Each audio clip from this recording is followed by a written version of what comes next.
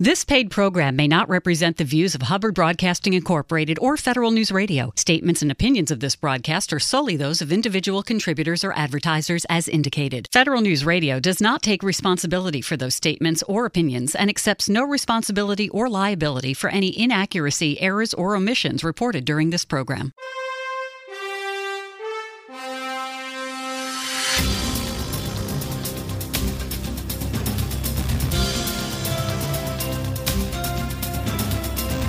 Welcome to the Business of Government Hour, a conversation about management with a government executive who is changing the way government does business. The Business of Government Hour is produced by the IBM Center for the Business of Government, which was created in 1998 to encourage discussion and research into new approaches to improving government effectiveness. You can find out more about the center by visiting us on the web at businessofgovernment.org. And now, the Business of Government Hour. Welcome to the Business of Government Hour. I'm Michael Keegan, your host and Leadership Fellow at the IBM Center for the Business of Government. Human trafficking is modern-day slavery and involves the use of force, fraud, or coercion to obtain some type of labor. Every year, millions of men, women, and children are trafficked in countries around the world, including the United States. It is estimated that human trafficking generates many billions of dollars of profit per year, second only to drug trafficking as the most profitable form of transnational crime. Recent human trafficking cases illustrate common indicators, as well as efforts by the U.S. Department of Homeland Security, DHS, and its Blue Campaign to protect victims and bring the perpetrators to justice. What is the mission of DHS's Blue Campaign? How are we combating human trafficking? And what are the benefits of a victim-centered approach to the combating of human trafficking? We'll explore these questions and so much more with our very special guest, Mick McKeown, Executive Director of the DHS Blue Campaign. Also joining me from IBM is Don Fenhagen. Mick, welcome to the show. It's great to have you. Oh, thank you so much for having me. Don, always. Great to be here. So, Mick, would you provide us with an overview of the history and mission of the Blue Campaign? When was it created, and how has the mission evolved to date? Sure. So the mission was created in 2010, and the Blue Campaign originally was housed in the USCIS, which is Citizen Immigration Service, a Ombudsman's office, and then it moved to headquarters and became a campaign for the secretary to kind of oversee and look. I'm appointed by the secretary, and we're really excited because just this January, the president signed the Blue Campaign Authorization Act. So we are now authorized and codified, and it's a very big deal. You know, in this town, it's very hard to get the House and the Senate to agree on something and then the president to sign it. So it was a fascinating experience to have, and it was great to see to be there for the signing. And we're really thankful for Chairman McCall and Chairman Johnson to help get it through. It meant a lot to us. So what exactly does the campaign, what's its mission, and what's the significance of Blue, the name of the campaign? Oh, sure. So we are the unified voice for DHS in human trafficking. And the way I like to talk about it is that, look at DHS as General Motors, right? We have 22 components or 17 brands, however you want to look at it, and we're able to be that hub for all the spokes as we work across it. And Blue Campaign is two things.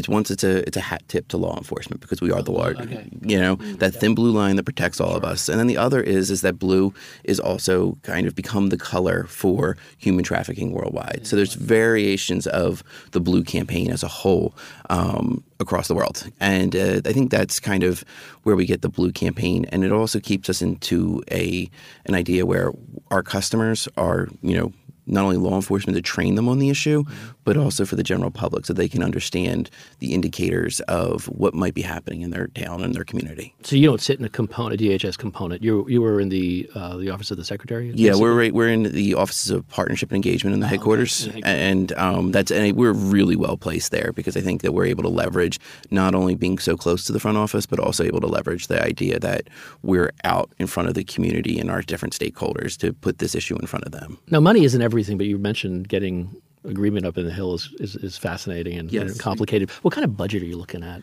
We'll see what appropriations decides to be worthy.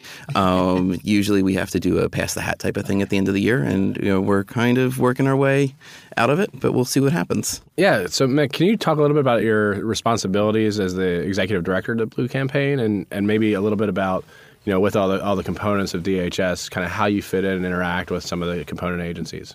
Well, yeah, sure. So pretty much I'm supposed to help give strategy and vision to the campaign and help execute the different things that we're trying to accomplish at a given time. My focus since I've taken over the executive directorship has to be focusing on partnership, social media, and just really making this what it's supposed to be, an education and awareness program that offers training. I deal with ICE and Immigration, Customs Enforcement, Customs and Border Protection are some of our big clients that we like to deal with.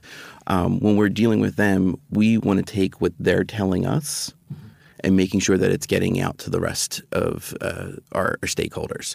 So operators know how to operate, and I want to make sure that that's always kind of one of the things that when you're offering help or guidance, you're also, in my opinion, you need to listen first, and that's one of the things that we do is we went on a listening tour of DHS for what can we do, what can Blue do for you, pretty much, kind of just stealing a line from UPS, and what is their and what is their mission. So we've been really able to, I think, kind of amplify some of their needs operationally, and we're also able to deal with NGOs and the other groups that we talk to in a way to let them know where, ICE or CBP is coming from.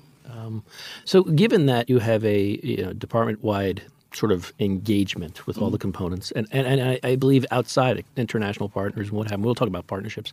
It sounds like you can run across a lot of challenges. Mm-hmm. So if you could maybe tell us what are some of the key challenges you've faced and how have you sought to address those things?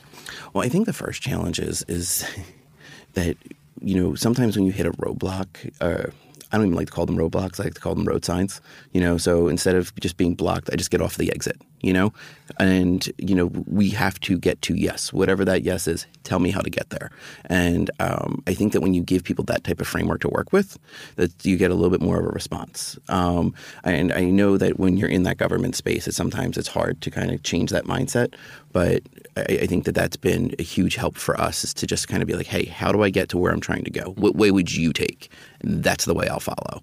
And I think when you empower people to help make those decisions, all of a sudden things start to, kind of clear up and move on. Mm-hmm. Any other challenges in terms of, support or getting, I don't know, just working within the bureaucracy of Washington? The bureaucracy of Washington has been so welcoming to this issue. I mean, this is a passion project that doesn't know partisanship. It doesn't know but everyone wants to help, and really just they want to work together. And it's, so refreshing to see our government and to see the different agencies working so hard. There's so many unsung heroes in this space that don't have the opportunity to really get their chance, but they come in every day, do a job that people might not even know that they're doing, and they are making a difference. And one of the things that I tried to do with our team at Blue Campaign is to move the numbers on the awareness aspect of human trafficking, and to shed light on all the great work that other agencies are doing, specifically the State Department. And then we had a great meeting with Canada and Mexico where there's a whole financial crime section to this, and other groups are kind of working with it as well. Well, that's great. And I think this is really, one of DHS's best kept secrets, which hopefully won't be a secret for long, right? So, I guess, this is such an important mission, not only to the United States and to DHS, but, to the world and, to everybody, all the citizens around the world. And what you guys are doing is really important. What surprised you the most since you've taken this role? I think what's got me the most was the idea that, modern day slavery exists. Mm-hmm. When you kind of look at it that way, and when people say phrases like that, and then you actually start to dive down a little bit into it, there's some horrific things that are happening not only here but around the world, and it's just so against the American way, and it's been, that part has been really eye-opening for me as we kind of get into this, and to just connect with everything we do with the Blue Campaign has input from survivors, so that when you are creating something, we have a victim-centered approach, and I think the entire government has a victim-centered approach, and it's one of those things where when you're dealing with, I don't deal with victims. By the time that I get a chance to catch with them, they're survivors. They're past a certain point as much as you can be, and they're willing to now at least work with us and talk with us and give us feedback and input. And you sit and you spend some time with these people, and it it defines what public service should be. Right. And I think that's kind of what it's been the most rewarding thing, to say that, okay, I'm taking their input. It's directly affecting a product that we're creating, and we're making sure it's getting to the hands of, hundreds of thousands of people. We did a great PSA that was just released and has just shot out of the gate. And I think that when you're doing something like this, it's so important to have that authentic narrative.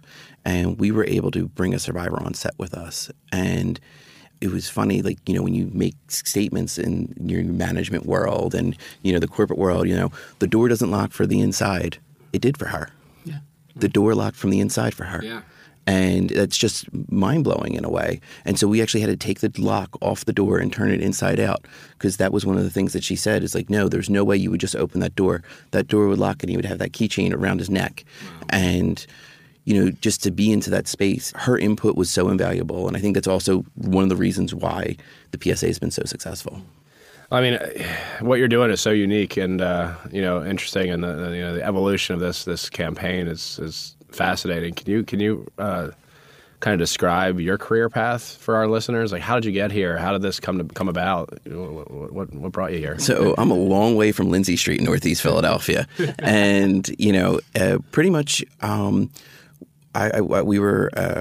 my family was in Philadelphia, and there just doesn't seem to be opportunities for, that when you hit that career mid-level, and DC just seemed to have opportunities. So, we sold our worldly possessions, packed the car, and came on down and gave it a go. And, I got here, and the, first job I had was pretty much like a glorified, file clerk / consultant. And it eventually led me here, and, just kind of hard work and perseverance pays off. Did you spend time up at the Hill? No, I didn't. The Hill engagements we've been able to do have been absolutely phenomenal. But no, I was, like I said, I'm from Philadelphia, right? Yeah. So we have a certain type of mentality where we're not the most subtle people, and we're just going to kind of keep going for the one direction we wanted to go. And I had the opportunity to be identified as someone who's just kind of going to get the job done. And Mick, given your background, given the campaign you're leading, how important is, as Don has mentioned, a yeoman's effort in getting this both topic out there and how to fix it, so to speak. What makes an effective leader? And perhaps you could, illustrate some of the folks who have influenced your leadership style. Okay, well, sure. So the biggest person who's affected my leadership style, and this is kind of cliche, is my mother. My mother empowered me at a young age to kind of make my own decisions, and then also taught me at a young age the importance of living with those decisions that I made. So that's kind of what I've tried to do as a leader, is to empower the staff to be able to make their own decisions, but also to give them top cover when things don't necessarily work out that way. So that was really a really important lesson for me to learn as a leader. Just a super quick story on this. I had an employee that I was begging to just kind of lean into the work and take a chance. And she finally did lean in. She finally took the chance, and it absolutely exploded. And it in a pretty negative way. I hopped in, and I was just like, "You're okay. Yeah, you're okay. You tried. You did what I asked. It's not working out. I will fix it. Don't worry about it. I want you to try again." I know there's this culture now to celebrate failure and all that type of stuff. But for me, it was more of just like, she didn't fail. She did what I asked her to do. Yeah. I'm the one who messed up. Right. So I'll take the heat for it. And then the next time she leaned in, she had a huge win. It really went her way. And I let her celebrate it, because that's what you're supposed to do, What is human trafficking? We will ask Mick McKeown, Executive Director of the DHS Blue Campaign, when our conversation continues on the Business of Government Hour.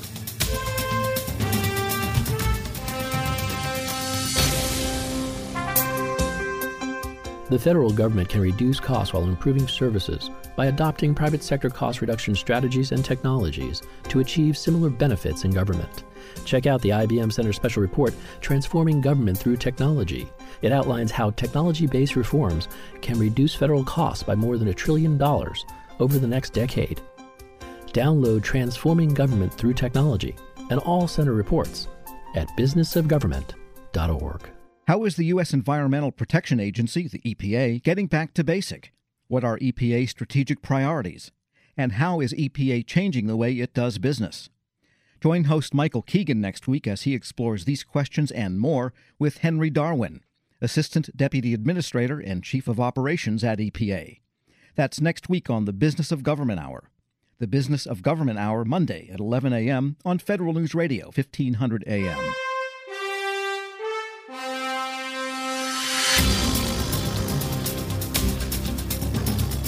Welcome back to the Business of Government Hour. I'm Michael Keegan, your host, and our guest today is Mick McKeown, Executive Director of the DHS Blue Campaign. My co-host today from IBM is Don Fenhagen. So, Mick, before we delve into your specific vision and priorities for the campaign, would you describe for us what is human trafficking? So human trafficking is the use of force, fraud, or coercion to use someone against their will or for illicit purposes or criminal purposes. And I think that one of the issues in human trafficking that we like to really make sure that people don't get mixed up with is with the idea of human smuggling. Yes, that's a good distinction. Yeah. So we don't want to conflate those two issues because smuggling, is the transportation of people across a border, and you pay for you pay the fee or whatever it is that you may do. But trafficking, you don't necessarily have to move. The idea of trafficking, you could actually we have cases where kids woke up in their parents' home and went home to their parents' home, but were trafficked during those 8 hours in between. But your smuggler can become your trafficker. So the idea is with that, and I see your eyes kind of like, let me just wrap my head around this. You can pay the fee, end up where you're supposed to end up, and then all of a sudden find out they're coercing you and saying, oh, you actually owe us some more money, you have to work it off, and then you never have anything. And does that go into sort of the myths and misconceptions of human trafficking? What are some of those things that would give people a better understanding? It's a tough space to be in because I don't really trust any of the data we have because a lot of it's anecdotal. There are these myths and, especially in a town like D.C., everything's metrics-based, right? Yep. And everything's data-based. And, we have groups out there that are really trying to wrap their hands around it and do the best that they can. We do know there is an uptick in not only awareness, but there's an uptick in criminal prosecutions and going after these types of crimes and identifying these crimes. But the thing is if you think about it, we weren't able to get Al Capone on murder. We got him on tax evasion. Yeah. So you don't really know what prosecution's going to do to get someone behind bars. The idea of the human trafficking case is really wonderful for them to type of pursue, but they might have a different type of case to pursue that would be a sturdier conviction. Stronger way of getting them. Yeah. So, gosh, yeah, it's hard to wrap your head around some of those concepts, but. So what are some of the key indicators of human trafficking? How do you go about it, identifying a potential victim of human trafficking? Kind of related to the See Something, Say Something campaign. Right. How do we? So this is what I like to do. I like to if you can go to our website and our Twitter and Facebook accounts, www.dhs.gov/Blue Campaign. But for me, the very, very first indicator is the gut check. What doesn't feel right? Something is out of place, kind of like that old Sesame Street thing. Which one of these things doesn't belong? Right. And I think that's the first one. And the other thing that I always like to point out is, and it seems like an odd one, but it's the identification. Like, do these people have access to their identification? When you see someone who is going to someone else, whether it's in a pharmacy or the airport or anything, and asking for their driver's license, who in their right mind would not have access to their driver's license or their passport or something like that? It's one thing to give for the 12-year-old to give it to their mother. But other than that type of scenario, why do you have it? Or if someone's speaking for the group and they don't have a coherent story or a story that makes sense. But what we like to kind of talk about too is that, when you're seeing this, one of the things is that their scenarios are always unique and different. And when you keep your eyes out for it, it's going to be that time when just something doesn't feel right. You know your community better than anyone else. You know what's right or what's wrong on your block. And if there's just a large number of people coming in and out that haven't happened before, that's one of those types of things that can kind of raise that flag. Mm-hmm. So, with the context that you just provided, which was great about the topic and some of the indicators, some of the myths and misconceptions of human trafficking, would you outline your strategic vision and key priorities for the campaign over the next year or so? Do you have some key priorities you could briefly kind of walk us through? Sure. So for me, the most important thing is partnerships. Okay. And I think that, we've been able to kind of move our way into social media and use it extensively over the last few months. And when you talk about social media in the government space, I find that everyone says, well, it just needs to go viral. And that's just not going to happen. Like, you're just not going to have something go viral. First off, it's government. And, second off, it's like we're not really necessarily producing things that content, so to speak. we're not doing the water bucket challenge, so there's going to be a different type of thought process here with that. But that's where partnerships are key. And instead of going viral in the traditional sense that it's just an overnight sensation, I kind of like to look at it as like, we were that overnight success band with 10 years in the making. Right. And that's where the partnerships come in. We've had some great partnerships with the Blue Campaign. I want to kind of highlight two of those partnerships. One is the Allied Universal, and they're a security firm that is one of the larger private security firms across the country. These are the security guys that are at the malls and the venues for sporting events, and they're implementing training for their groups because these are the people who are going to see it first, right. And they need to know how to call in that tip to law enforcement, And so then we have other hotel associations who are working with their back at the house staff to kind of see, hey, what are some tips and what are some, indicators that they need to look for as back of the house, whether it's, housekeeping or the concierge or whatever of, what this is. I mean, the private sector is totally buying into this concept and trying to help eradicate it. But when we're doing this, they're also helping us on the social front. So that's really, is helpful to get those retweets or likes or whatever else, shares and things of that nature to kind of help. I'm going to have to toot our hat. We did January 11th was National Wear Blue Day. Mm-hmm. And last year we had around 4 million impressions for Wear Blue Day. This year we had something like 44 million. Wow. We were able to get news stations across the country. The mayor of Los Angeles lit their city hall blue. We had people from all different sides of the aisle and all different walks of life wearing blue and Wear Blue Day. And that was a really awesome experience for me, and the chance to kind of see something go viral. We were able to trend on Twitter and, do something. But that was also due to those partnerships, due to working with, the different outlets, and due to working with, these city and state governments as well. Earlier you mentioned a victim-centered approach. I was hoping you could actually explain to us what exactly that is. What are some of the benefits of using such an approach? And honestly, is there any drawbacks to using this approach in combating human trafficking?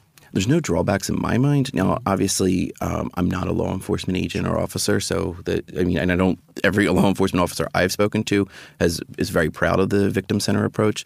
The basic idea is that, this approach focuses in on the victim as that being the priority. So even though that they're, there's someone else who's committed the crime, we're going to make sure that this person is safe, they're protected, they're taken care of. And whether they are, need to, if they're far from home or if not from this country, whether we can help them set them up here, send them back to their family, or, just make sure that they get safe.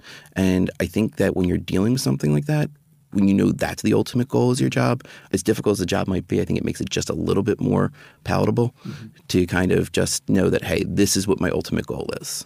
So you talked about a little bit about training with the hotels and security groups and things like that. I know you also offer training to law enforcement and other types to increase detection and investigation of human trafficking. Can you tell us more about the types of training you all offer? Yeah, so our Federal Law Enforcement Training Center, known as FLETC, they have a great staff there. And there's so many unsung heroes within DHS who work on this stuff. And one of them is a guy by the name of Scott Santoro, who single-handedly took this and really has made this one of his big options to really help illustrate it. And if you have a chance to go on the Blue Campaign's Facebook page, you'll see Scott on our Facebook Live from earlier this year. He gives some great training. He's a former prosecutor, and then he came to DHS. And, when you have someone from that landscape, they can speak to law enforcement, they can speak to, prosecuting attorneys or district attorneys, and he just really brings a great amount of knowledge and passion, which is something you'll see throughout, to the topic. And I really think that without him, I don't know where we would be without his ability to kind of connect to that audience and show us what they need to know and how they need to hear it. So along those lines, I know FLETC handles federal, but they also do state and locals and tribal and things like that. What else do you guys do with local law enforcement to combat human trafficking? Are there grants, funding available to help local law enforcement? What goes on there? DHS itself, I know, has some options and some tools. Blue Campaign does not. Okay. We're just the awareness. You don't extend grants or anything? No, we don't really get involved in any of that.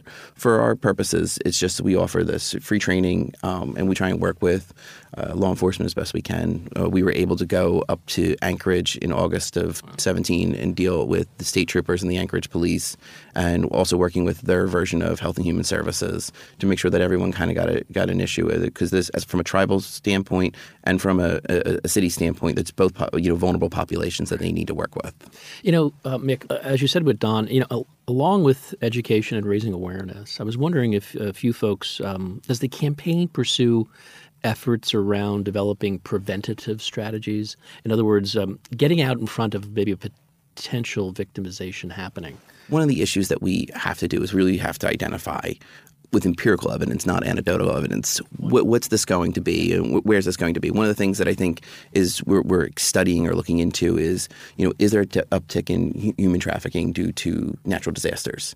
With being hit by hurricanes Harvey, Irma, and Maria like we were, is there something going on there? We have to kind of look into it and study it. And, sorry for the pun, but we had a perfect storm, and, is that an option? I know that one of the other anecdotal stories is, we see an uptick on during the Super Bowl. But how do we really prove that? And it's kind of trying to figure that out. And I think that you'll see in the next 3 to 5 years some studies coming out and of where we should be doing more focus. Now, where would, and I know you got 3 or 5 years from now, where would the campaign in terms of, so that would be academic or law enforcement research? And I would think it'd be more academic research. Would you be, again, partnership, would you be involved? Do you envision the campaign working with academics to come up with the kind of evidence that you need to better inform your decisions? I think that we would offer ourselves if academics needed us as a resource and help point them in the right direction. But as far as getting involved in that, I don't like to tell operators how to operate, and I definitely want to tell academics how to write. How are we combating human trafficking? We will ask Mick McKeown, Executive Director of the DHS Blue Campaign, when our conversation continues on the Business of Government Hour.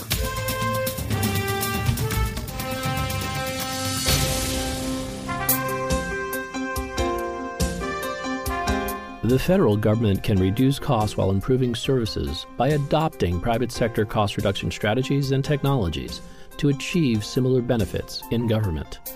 Check out the IBM Center Special Report, Transforming Government Through Technology, a companion piece to a more detailed report by the Technology CEO Council. That report outlines how technology-based reforms can reduce federal costs by more than $1 trillion over the next decade. Driving change in the federal government requires more than new policies or the infusion of new technologies. It requires a sustained focus on implementation to achieve positive and significant results. This IBM Center Special Report provides a roadmap for government leaders to do just that. Download Transforming Government Through Technology and all IBM Center reports at businessofgovernment.org.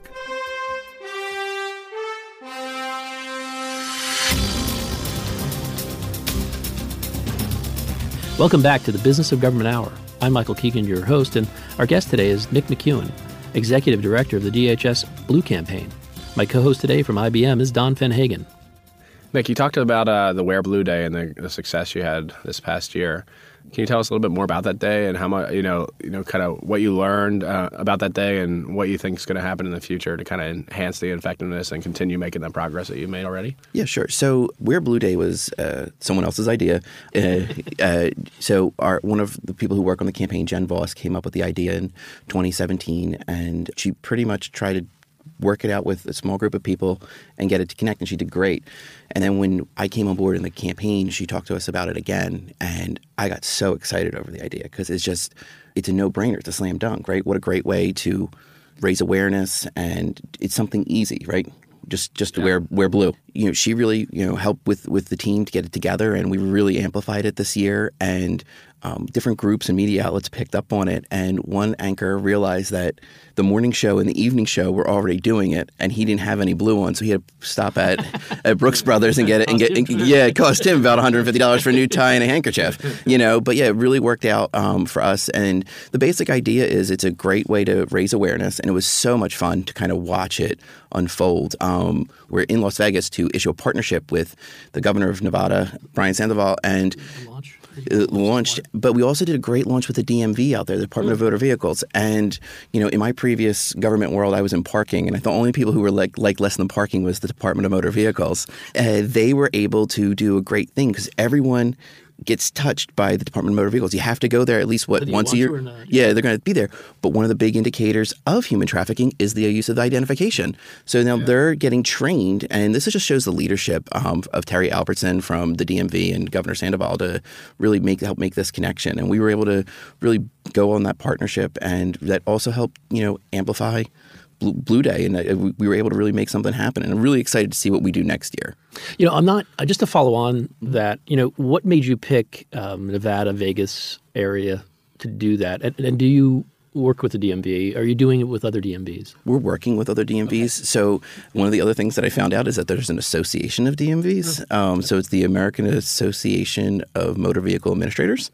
And they're going to we're going to be going out to their conference in Montana sometime in July to kind of explain what we've been doing with Nevada. And I know that once we announced the partnership, Maryland kind of wanted to come on board and a couple other states.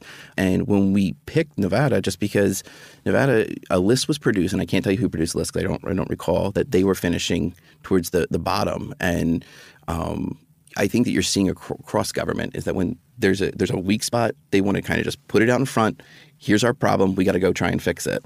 And that's why. And so we just hopped right on the opportunity. Well, the Wear Blue campaign really relied, as you said earlier, I believe, on the social media platforms. And where I want to go is, could you tell us more about your efforts to leverage social media platforms to raise awareness? And I know you're doing Facebook Live efforts. What else are you doing? And maybe you could tell us a little bit more about the Facebook stuff. So, yeah, we're just doing trying a Twitter town hall. It was a concept that I think came out a couple of years ago, and we're kind of just trying to put a new spin on it. We're going to be doing that when we do these events. We want to do them industry specific. So we'll be working with the American Hotel Lodging Association and the Asian American Hotel Owners Association, and those groups will be helping us moderate and kind of dealing with what they're doing in this space as well. I think that when you're talking about human trafficking as a whole, it's kind of hard to wrap your head around. But when you segment, put it into segments, whether it's through travel or hotels, I think that's kind of makes it a little bit more interesting and a little bit easier to comprehend, so that you can see where we're going. Yeah, and you've talked about some of your industry partnerships and collaboration already. But what other industries looking towards the future are you looking to target? What do you need help with? In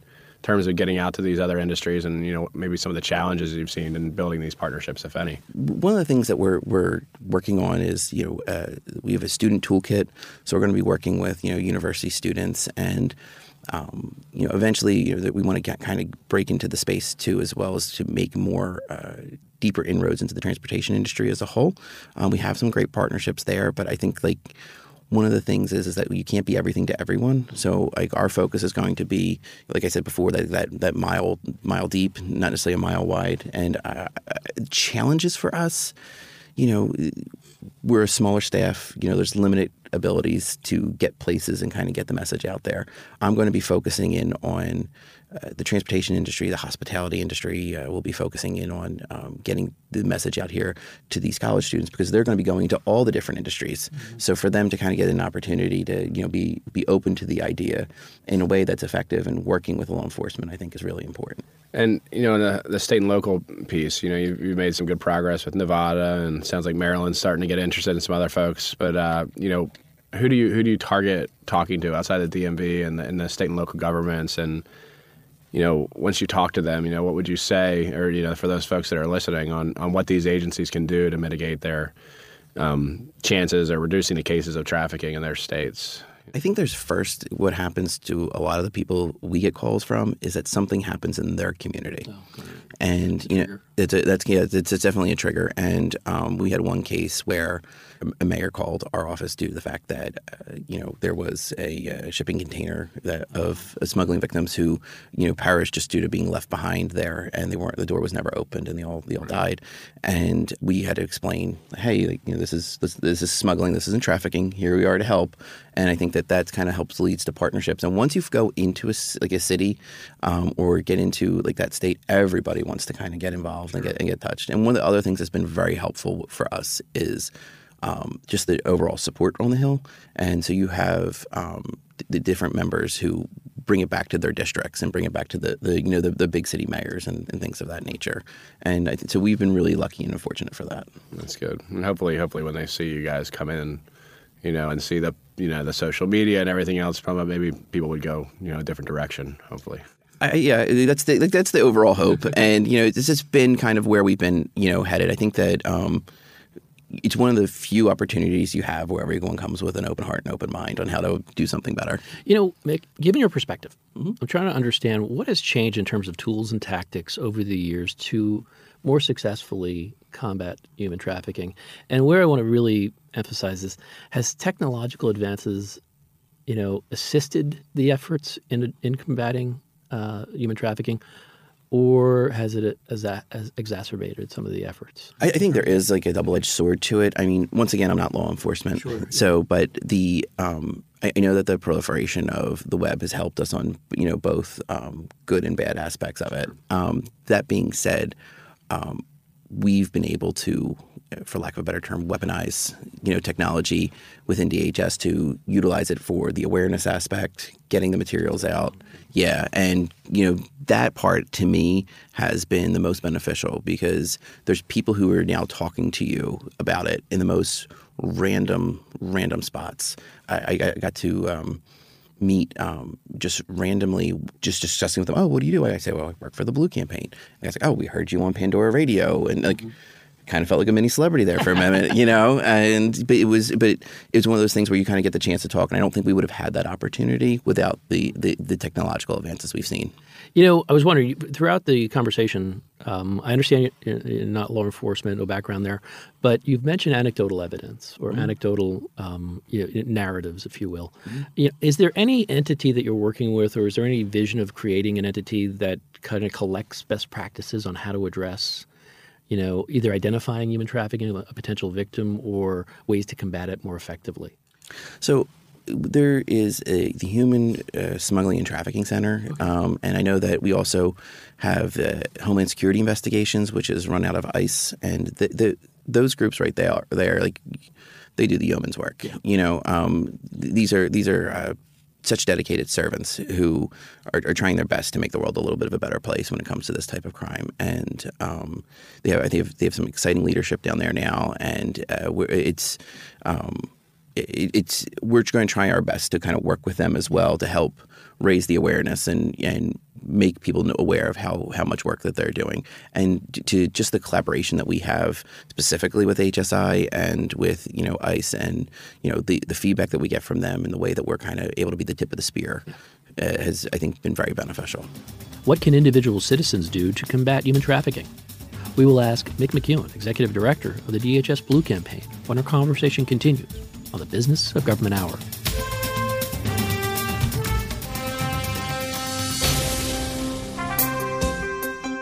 The federal government can reduce costs while improving services by adopting private sector cost reduction strategies and technologies to achieve similar benefits in government.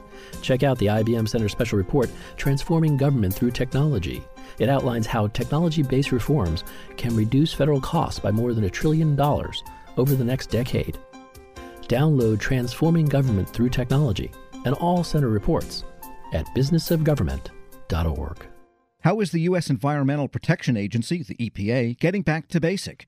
What are EPA's strategic priorities? And how is EPA changing the way it does business? Join host Michael Keegan next week as he explores these questions and more with Henry Darwin, Assistant Deputy Administrator and Chief of Operations at EPA. That's next week on the Business of Government Hour. The Business of Government Hour, Monday at 11 a.m. on Federal News Radio, 1500 a.m. This is the Center This Week. highlighting the latest trends and best practices for improving government effectiveness. Brought to you by the IBM Center for the Business of Government. I'm Michael Keegan, Managing Editor of the Business of Government magazine. The Center this week is our opportunity to inform and, most importantly, to invite you, our listeners, to use the IBM Center for the Business of Government as your resource, a how-to resource for improving government effectiveness at the state, local, and federal level. Federal agencies and academics have long discussed the importance of cross-agency collaboration. But recent changes in law and advances in technology have led to a new environment that makes cross-agency management far more achievable. The GPRA Modernization Act of 2010 requires the development of government-wide priority goals and greater coordination among agencies. But requiring is different than doing. What two dimensions are necessary for effective collaboration? And how can agency leaders and OMB foster cross-agency collaboration as a way of doing business? Today we'll explore these questions and so much more with Dr. Jane Fountain, author of the IBM Center Report, Implementing Cross-Agency Collaboration, a Guide for Federal Managers. Dr. Fountain has been an astute observer of cross-boundary relationships in a wide range of policy areas over the past 2 decades. Jane, your report outlines 2 types of recommendations, those directed at policymakers and those directed to help managers and agencies engaged in implementing cross-cutting collaborative initiatives. I'd like to explore those recommendations. Would you identify and briefly describe the recommendations you offer to the Office of Management and Budget? Okay. This report makes 5 recommendations to the Office of Management and Budget. First, OMB can be very helpful by developing management guidance for cross-agency collaboration. And this is guidance that agencies could use to begin to understand the process, to begin to capture an existing body of knowledge that has grown up among many different projects and that can be brought together. In this regard, OMB could produce templates for shared budgets, for example. Now, I don't mean just one template, because there might be different models, variation that needs to be captured. So by producing a sort of toolkit, management guidance for agencies, we could start to share some of the accumulated experience that has been developed over the years. The second recommendation to OMB is that OMB officials should continue to play 2 different types of roles, facilitator and enforcer. During the Bush administration, there were a number of cross-agency projects that were more modest in some ways than the cap goal projects. OMB, surprisingly, began to play a role as a facilitator in many of these collaborations by disseminating promising practices, by disseminating innovations, by bringing parties together. But there were times when OMB played its maybe more stereotypical role as an enforcer by moving a group beyond some impasse and forcing parties, frankly, to do things that they otherwise might not have done without that enforcement role. The third recommendation is for political appointees at OMB and in the agencies to continue to engage with key members of Congress and congressional staff, because this implementation of the GPRA Modernization Act is going to require continued deliberation and continued discussion between OMB and the Congress.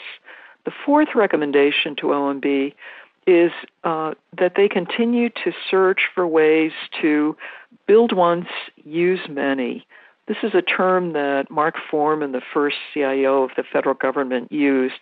And what it means is to identify systems and infrastructure and processes that have already been developed in some agency and to see how they might be used in multiple and different implementations.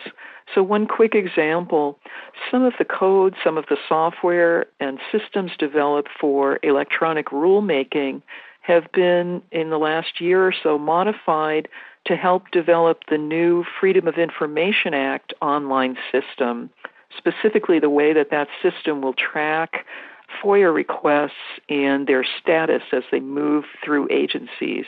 So this reuse can save a great deal of money as well as time.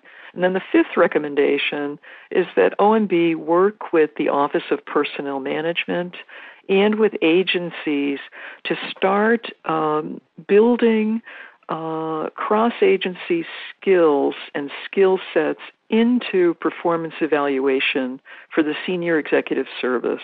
If we're serious about government executives being able to work across agencies, they need to be selected, measured, evaluated, perhaps promoted on the basis of how well they can do that. Jane, for executives who are assigned to build a major cross-agency effort, how can they do it successfully, and what recommendations do you offer in this area? Well, here these recommendations really recap a lot of what is in the body of the report. What should cross-agency leaders do? First, set and communicate clear, compelling direction and goals. It's not enough to state these at the outset. They need to be continually restated throughout these projects and throughout these efforts to keep people focused on goals. Second, fit the structure of the working group to the task. There is not a one-size-fits-all solution here. Different divisions of labor, different types of procedures and task environments are better suited to some problems than others. And so some attention to that set of systems and procedures is important. Cross-agency leaders should establish clear roles and responsibilities. People have to know who will do what, who's responsible for what parts of the project. They should develop formal agreements. Now, it's important not to try to jump to codification right away. There needs to be a period of deliberation, of the parties getting to know one another, of discussing what it is they're going to do and how they're going to do it. But at some point, those agreements really need to be formalized. And there should be enough flexibility in the agreement that they can revisit those documents and make changes when they're needed. Another recommendation is to develop these shared operations and shared resources. So it's not enough to have interpersonal skills. You have to have capacity building skills, system building skills, especially if you're working broadly across agencies. And then finally, we have to have performance metrics that can reach across agencies. So cross-agency collaboration projects will have a set of metrics that will go with them so that you can track and monitor and measure output and outcomes. So, Jane, what prompted your research in this area? And could you tell us more about how you conducted your research for the report and who participated and why? Well, this report, it actually draws on many years of interviewing managers from the very top of the government to mid-level managers working on how do we develop this shared bit of code so that our software will work across agencies. I interviewed managers and over several years have observed at fairly close range a number of cross-agency projects. Some of these projects began during the Clinton administration with the Reinventing Government effort, and they've morphed, they've changed and modified and refined over time and over successive administrations. I want to say that I really admire and I have a deep respect for the civil servants and the government managers and executives who've been forging a path really to a new information age government. In some cases, I met these people through executive programs that I've taught in. In others, I learned of their innovations and sought them out. In other cases, they sought me out for guidance. So a lot of the collection of information here drew on a wide range of studies, but also on sort of firsthand observations and discussions with the people who are actually building this new modernization of government. Jane, I'd like to know a little bit more about you. Could you tell us about yourself and your areas of interest? Oh, gosh. Well, I'm primarily interested in how organizations and institutions, primarily in the government, in the United States, but in many other parts of the world, how those organizations are designed and how they're structured to solve the very complex problems that public policy brings to governments. So what I have tried to do throughout my career, it is to join bodies of knowledge that are not joined up as much as I think they should be. There's a wealth of management knowledge on organizational change, on innovative organizations that is largely in the business sector. And I've tried to join that up with politics, the very real politics of working where power differentials are real, and the very real world of policy analysis where complex, intractable problems require people of goodwill to dedicate their lives to try to solve them. So that's pretty much what motivates me and what I try to bring together in my research. More information on this and other Center resources is available at businessofgovernment.org. There you will find how the business of government is not business as usual. For the IBM Center for the Business of Government, I'm Michael Keegan, and this has been The Center This Week.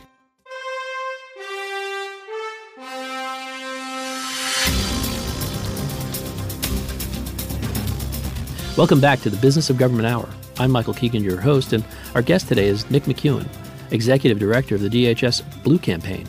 My co-host today from IBM is Don Fenhagen.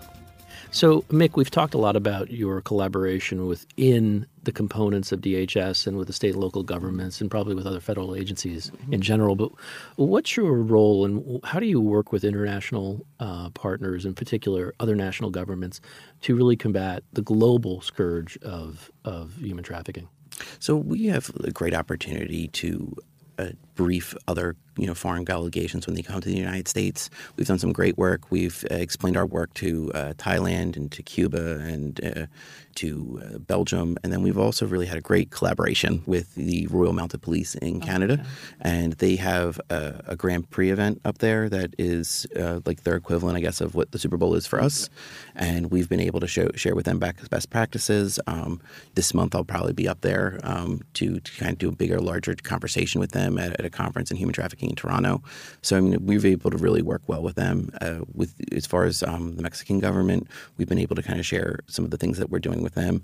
And both of those governments in particular are stepping up their efforts. And we're really being glad to kind of help be the standard bearer for what it is that you should be doing in this field. Are there any international partnership associations or forums or things like that around human trafficking that maybe you folks are getting involved with? Yeah, so the UN has a couple of different initiatives, and I think one of them is called the Blue Heart.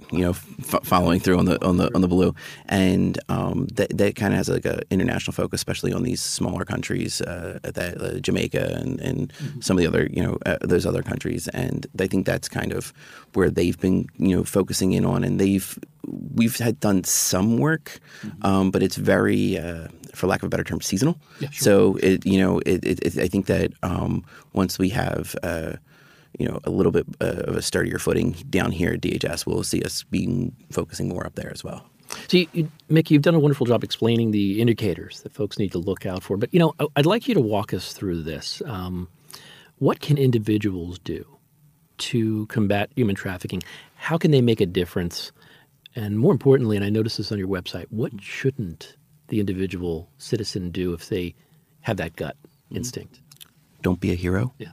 Just don't be a hero. You're not trained. You're not law enforcement. Call law enforcement.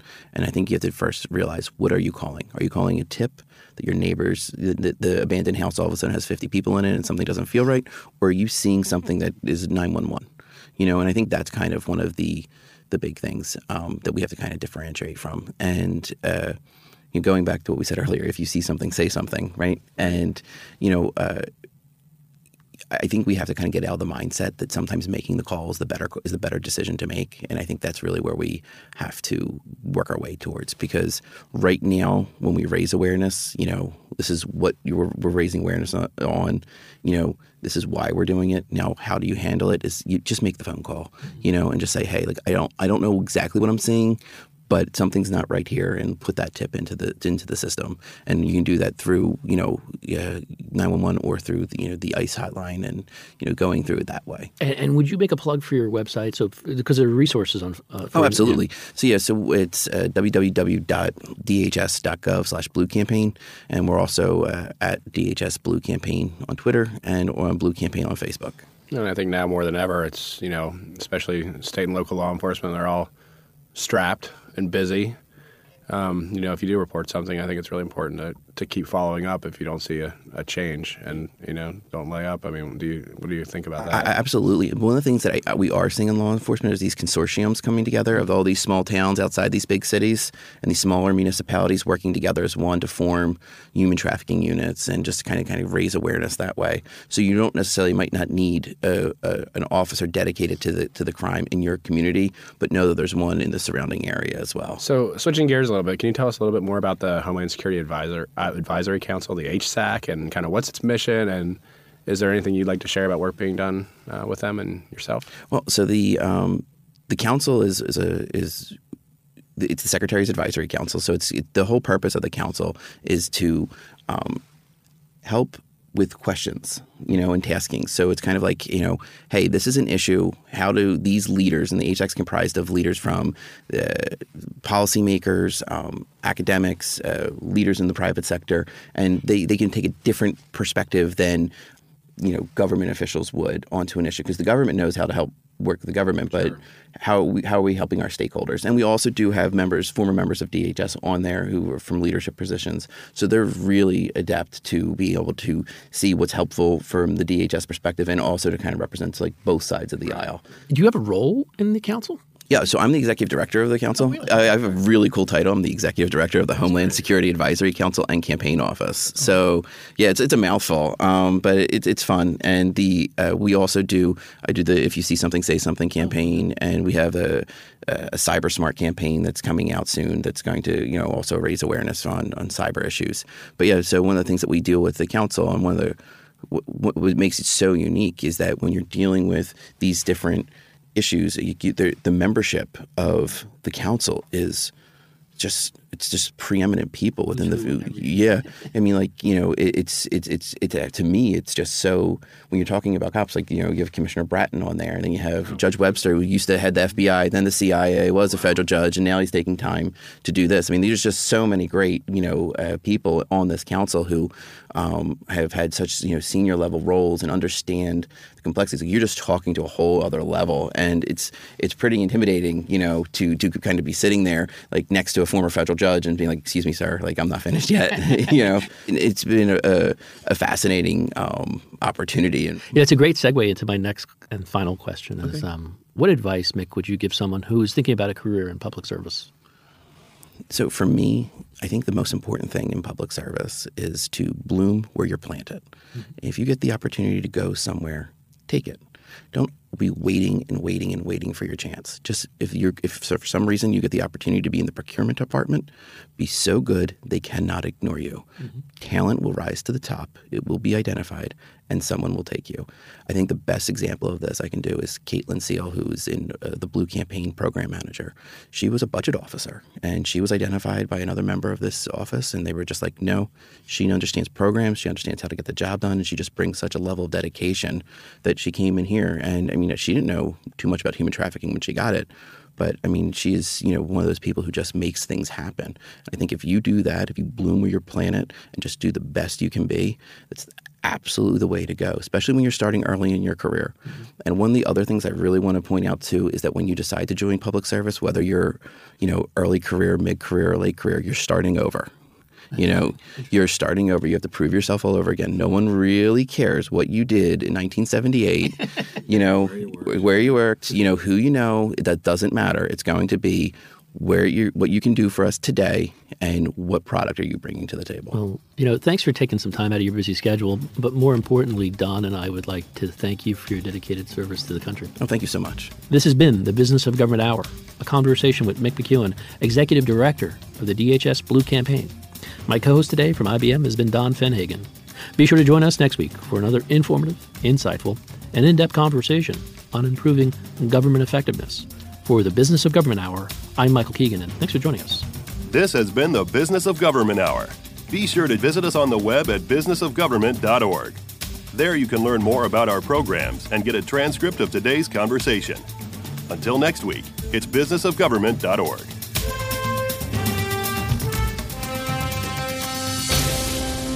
How is the U.S. Environmental Protection Agency, the EPA, getting back to basic? What are EPA strategic priorities? And how is EPA changing the way it does business?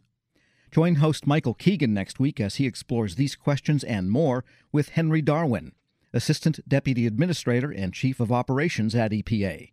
That's next week on the Business of Government Hour. The Business of Government Hour, Monday at 11 a.m. on Federal News Radio, 1500 a.m.